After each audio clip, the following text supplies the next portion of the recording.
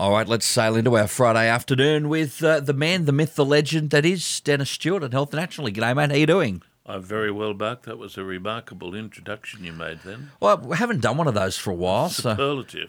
So Keep next, saying it. Watch out for next week. Next week will be freaking huge. It'll be a long one, all right? Oh, okay. Absolutely. Well, I'm looking forward to it. Today, though, amongst taking some calls from you, 49216216, Denis, we'll continue the discussion that you kicked off last week, some of the potential benefits of the tomato, as long as it's cooked, though. That's the point. Yeah. And the reason I'm taking it up again today is that we had a disproportionately large group of people ringing my clinic at New Lambton wanting further clarification on what we took up last week when we discussed at an introductory level some of the potential benefits, particularly for males, of the regular eating of the common tomato, which to many people is a big laugh. How can a tomato be anything else than a salad vegetable? Well, you and I have frequently made the statement on this program that it has been known for thousands of years that food is your best medicine. And tomato is one of them. And essentially, if you missed last week, we can wrap it up in one sentence. More pizzas with more tomato paste on there. You'll be living you would like that particularly, Mark. Absolutely. Bev, as you have done from Cessnock today, thank you so much for your patience there. You have a reflux issue for Denis to try and carve up today. Yes, I certainly do. Good afternoon, Denis. Hello, Bev. I suffer from reflux really bad. Yes. I've just had went to a gastroenterologist and he put me on a drug called pantoprazole. Yes. He started me off on 40 milligrams and he stopped me back to 20. I've had a gastroscopy. Yes. And he found that I had a hiatus hernia. Yes. Yeah. Now my reflux is so bad at night time, especially. Yes. I'm just thinking, he said these drugs are quite, harmful. The harsh drugs, he believed, but.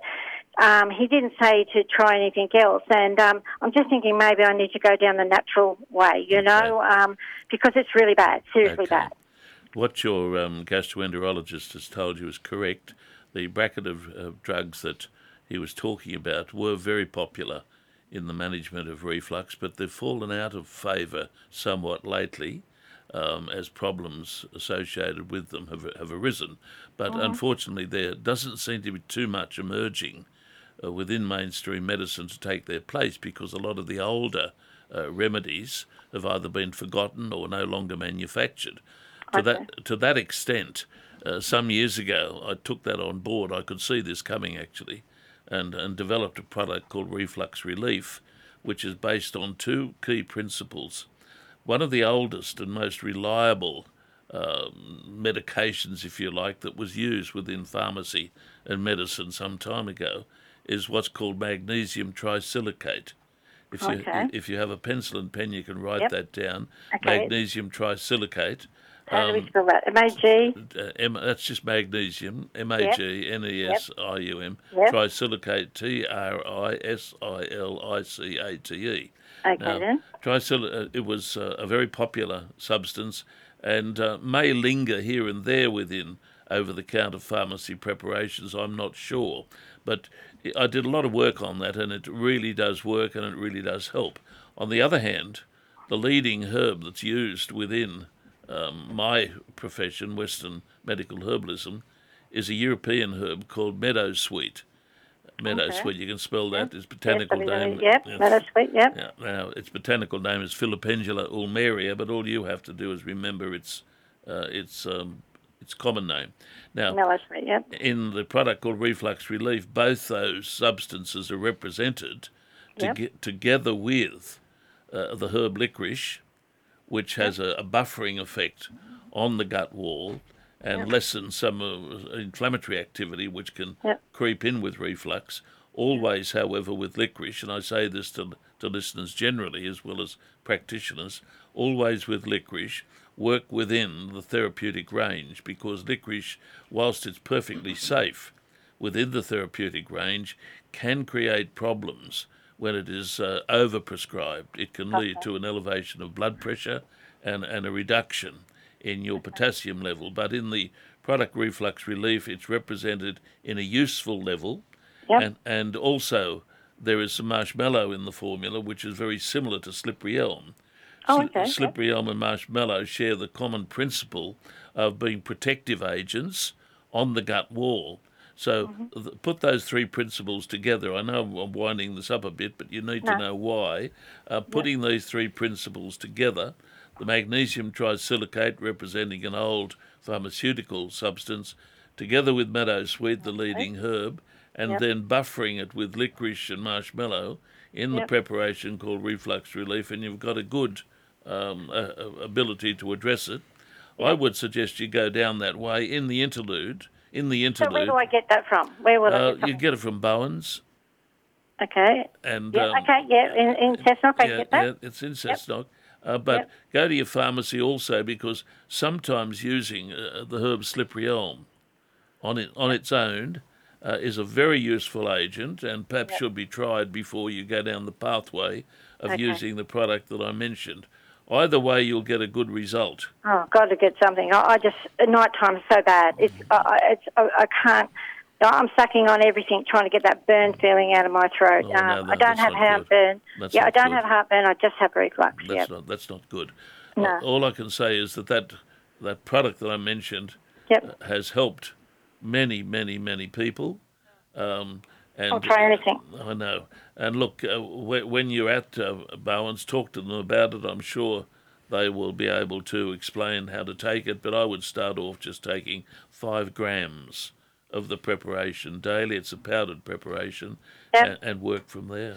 All right, best of luck with everything, Bev. Now, Dennis, I know you wanted to talk tomatoes today. In fact, Terry at Cameron Park, that's where we're going to head with you, mate. What's the story? Mate, isn't tomato also known as the love apple? Look, I have heard that terminology used. How accurate it is, I'm not particularly sure. In other words, it doesn't come up in the technical literature as having the property of being an aphrodisiac, but in folk medicine it may well be called that. I don't promote it as such because it would get me into trouble. But if you want to call it that, well, that's fine. Thanks for that. So we've kind of cleared that up for you, Terry, I hope. G'day, Paul at Islington. We're looking at a skin cancer question for you today. What's the story, Paul? Yes, I'm just wondering if there's any herbal concocted cream that you can actually put on skin cancer sores. Okay, now when you're talking about the skin cancers, presumably they have been looked at and managed and treated medically? No, they haven't. I haven't seen a doctor about them at all. I've been living with it for a couple of years now, and the sores are getting larger and deeper now. I've tried different things, trying to get a cream with silver in it or something like that, but no. Paul, anything that, first of all, has the skin condition, been diagnosed as a cancer? There's no doubt about it, Dennis. I'm 67, mate, and it's very itchy, it's swollen. It's actually getting deeper in regards to depth of sore, you know what I mean? Well, you would expect me to say what I'm going to say, and that is any cancer needs to be medically assessed and appropriately treated. There would be nothing that I could recommend for a cancer, particularly a skin cancer, because they can be very, very problematical. I know a little bit about it because I've had 1 or 2 cancers, a basal cell, and one a little bit more serious than that. Paul, go and get some looking at it first by your GP. In its early stages, probably well manageable.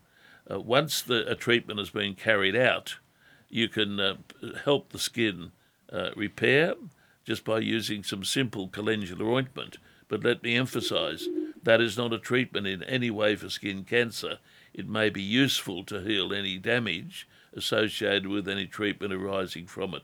But please take my recommendation, get it looked at. Skin cancer is more dangerous than what people think, and very frequently they're underestimated as far as their potential life-threatening characteristics. Get it looked at, Paul. G'day, Anne at Mayfield. Something's happening with the scalp for you. What's the story, Anne? I just have dermatitis, I think you call it, but it seems to be worse than that. It's it's thicker and it's like a scale. It's getting worse. Like a crusty condition. Yes. Okay. Look, it sounds a little bit more like what's called psoriasis, and and psoriasis is a typical dry scaly condition which very frequently occurs on the scalp. Is the condition itchy or just scaly and dry? Yeah, scaly and dry. Okay. Usually if it's seborrheic dermatitis, there's a degree of itch associated with it, and it's not typically very much characterised by scale or flakes, as I'm calling it. Dermatologists, of course, might raise their eyebrows at what I'm saying, but I know a little bit about it. What I suggest you do as a starting base, based on what you've told me, make a beeline to your pharmacy, or even you can get this preparation from the supermarket. I would suggest you try a product called T-Gel. I've tried it. I've tried all the dermis. Yeah, I've tried them. And it had, how long did you try T-Gel for? Oh, probably 2 bottles. Okay, and it gave you no relief at all? No, not much. Okay, because usually I've tried Celson as well. Yeah, usually that preparation does have some benefit. My next suggestion would be, if it is an inflammatory condition, and because what I'm saying here is if it was T-Gel, I would have expected that you would have got some relief. If it was psoriasis, I would have thought you would have got some relief by using that tar-based preparation. But if you haven't, it points more in the direction of a seborrheic dermatitis, and you haven't had a lot of benefit from it. Look, go and get yourself some oil of evening primrose. Right? Now, oil of evening primrose is popularly used for dermatological conditions, and particularly eczema and dermatitis, whether it be anywhere on the body. It is also capable of being used on the scalp when massaged into the scalp. It has some useful anti-inflammatory and anti-itch characteristics, and I have actually used it in treating kids for whom putting an ointment or something on is a little bit unpleasant, but primrose oil has helped, sometimes remarkably. You can get hold of it very easily from your health food store. Just buy the bottle of it. You can get it in capsules, but getting it in a bottle is a little bit cheaper. Pour a little bit. How often would you apply it? Well, look, first of all, with anything topical, whether it be on the scalp or on the body, always use what's called a patch test first. Now, I say that to listeners generally. Anything you purchase that you're going to put on the skin, regardless of whether it's been prescribed, dispensed or supplied by a health food store, pharmacy or whatever, in my opinion, you should always do a little patch test, because that checks your sensitivity to the preparation. Not that that occurs very much. So start off by using some oil of evening primrose, a little patch test, say a 50-cent piece, applied once, left on, say, all day or overnight. If it's comfortable, as I suspect it is, massage it into the scalp a couple of times a week.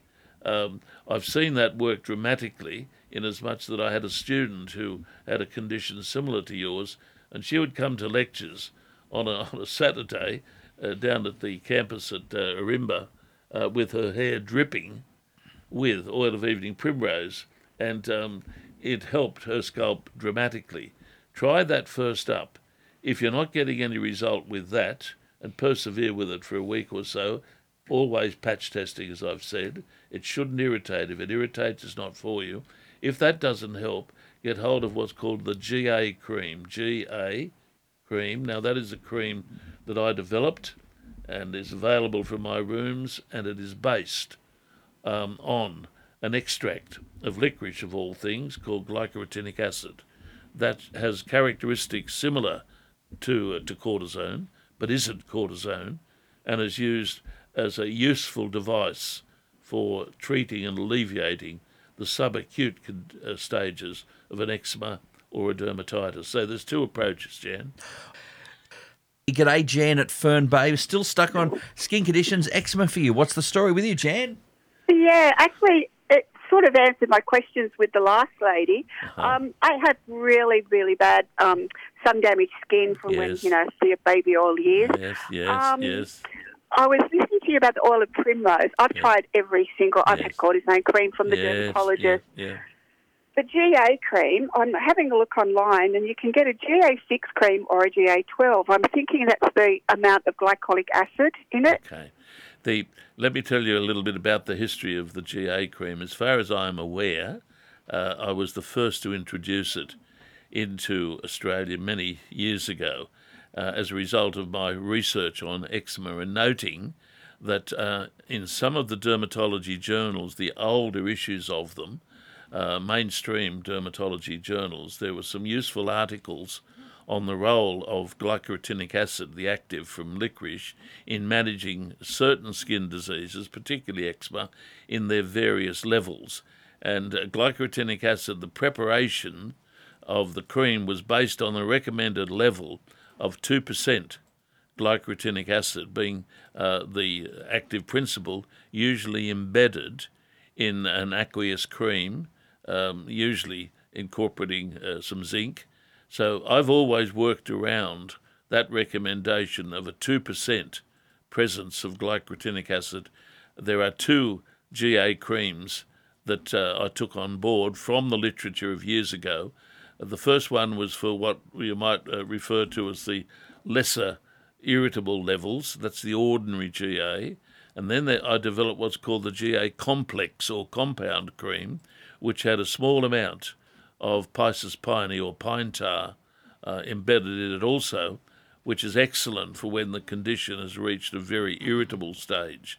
So I don't know the terminology you're using with reference to those other preparations, but the preparations that I use on my patients incorporate, as I've said, 2% GA and sometimes with some a pine tar or oil of cade. What I suggest you do, Jan, I'm happy to give you a jar of my GA cream free of charge.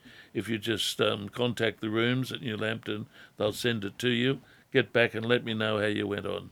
All right, best of luck, Jan. It's all happening at those healing rooms of yours, Dennis. It is, mate. Freebies. It is. Look, if I don't get back to... I'm a generous man, mate. If I don't get back to the calls, I'll have to give your mobile phone number out to take some on the way home. G'day, Peter. You'll never see me again.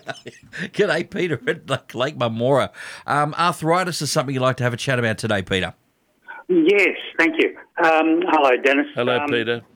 I picked up from a couple of months ago where you focused on arthritis and you spoke about a particular combination of responses that you suggested, which was 6 milligrams of fish oil, some curcumin or turmeric, and there was a third component. I can't remember off the top of my head what it was now. The question I've got about that is I looked at the reason I haven't included in what I'm taking is that when I looked it up, it said that if you suffer from hypertension, then it would be compounding that, so you shouldn't take it. So is there something else to add to that combination that would avoid that issue of having high blood pressure? Okay, again, let me come back to the point that licorice is very safe so long as it's prescribed within its dose range. Its highest dose from the British Herbal Pharmacopoeia is 4 to 5 mils is the highest dose. I rarely prescribe it at that level. I usually prescribe it around about 1 mil, particularly when it's augmented by associated remedies. However, I don't see licorice as being mandatory in a formula dealing with arthritis. The preparations you're using, are they single preparations or are they in a blend or what form? No, I'm taking single. So I've got fish oil capsules, 2,000 milligrams. I'm taking 3 of those. And a curcumin tablet. Okay. And actually, I found a fantastic relief just from that. Okay. The reason that what I wanted to try and clarify around also is a friend of mine has tried the same things. He has great difficulty swallowing the tablets. So we bought some liquid fish oil, and she couldn't stomach that. Yes, it's challenging. Is there any small, because they're very large capsules, the fish oil capsules, are there any smaller capsules available? What I'd say about that is one way round the liquid preparation, and I recommended this yesterday to one of my patients in my rooms at New Lambton is get a little bottle of aniseed oil. Oh, okay. And put 2, maybe 3 drops, no more, of aniseed oil in the dose that you're taking. It is an agent that's very useful for buffering the taste of herbal medicines and other obnoxious things such as fish oil. A couple of drops, no more than a couple of drops, can camouflage the taste and might make it more easier for her to take. I think go down that pathway first. But let me just say again, it is an essential oil, and all essential oils can be problematical if they're overprescribed. So I have deliberately emphasised I use aniseed oil as a camouflaging agent, but rarely more than 2-3 drops in a 5 ml dosage. However, what I would suggest, Peter, in your case, I'll get to you, or you contact the rooms, and I'll send out something that might be useful for you to add to what you're doing, and that is a particular herbal tea that I developed based on willow bark and silver birch, a formula that came out of Germany, made famous during the Second World War when anti-arthritic drugs were unavailable. This preparation came and functioned magnificently, and it's not popularly known, but where my patients use it, they very rarely use anything else. Contact the rooms. We'll happily send you out one as a present from the station. All right, thanks for that, Peter, and good luck with it. Tell you what, Dennis, a bit of a change for you today. Normally, you talk so often about herbal preparations. A lot of them don't taste that great, but that's a requirement almost. Now you're giving this old mate Peter something to mask the taste. Cups of tea. And earlier you had everything from licorice to marshmallow. I feel like I'm in like a Darryl Lee shop. Mark, you have to be flexible. You have to all right. Bend with the wind. You got to go with the flow, eh? Correct. Sue at Lambton, you have a question on withdrawals for Dennis today. Yeah, hi, Dennis. Hello, Sue. How are you? Thank you. I'm ringing for a friend. Yes. Very severe withdrawal symptoms from nicotine and vaping. Okay. Can you help? It sounds like your phone's a bit crooked there, Sue. Oh, sorry. Again. Yeah, if you haven't got Can you help? Look, Sue, what I would say is that there's no magic bullet for this, so to speak. Withdrawal is withdrawal. However, sometimes using herbs can buffer the coming down process. And you may have heard me on this program refer to the writings of Dr. Rudolf Weiss, a German doctor and great medical herbalist. He passed on a number of years ago, but he wrote a book entitled Herbal Medicine. That was the English translation of the name. And in that book, he did speak about a particular tincture of oats. But what we're talking about here is the fresh head of the oat converted or extracted in a menstruum of tincture strength, usually around about 45%. What it basically is the fresh oat is taken, it's extracted with the correct solvent, converted into a liquid tincture, as they call it, and administered in a low dose, probably round about 1 ml. One can still get an extract or a tincture of oats, but if you are purchasing it from a herbalist, you must be sure that the preparation has been made on the green head of the oat. The active principles in it, which are alkaloids, would deteriorate to some degree. If the oat was the ordinary dried preparation, it wouldn't have the same amount of benefit. Weiss claimed that how could you call it, had a calming effect, a soothing effect, whatever you like to refer to it. He spoke of it as being potentially useful. So tincture of oats might be useful. Yeah, I suggested some bark flowers. Yes, well done.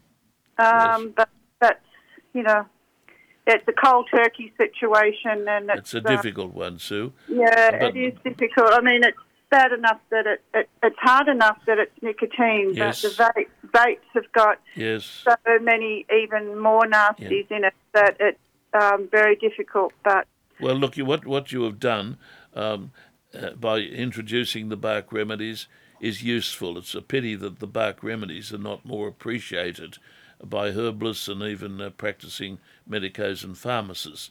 I'll talk about them one day, but I applaud you for trying those. I would still persevere with them. There is no easy way, and even my recommendation is unlikely to do too much, but it's harmless, and it may contribute, particularly with the bark remedy. All right, best of luck. Sue, Dennis, we've run out of time. We'll have to talk tomatoes more next week. Oh, dear, I do have to bring in another bottle of tomato sauce. Okay. Tomato paste. I don't do tomato sauce, tomato paste. Well, there's interesting information on that, and I'll talk about that. You may be on the money, so to speak. Oh, sounds good. All right, Dennis, you have a great weekend, all right? Thank you, mate.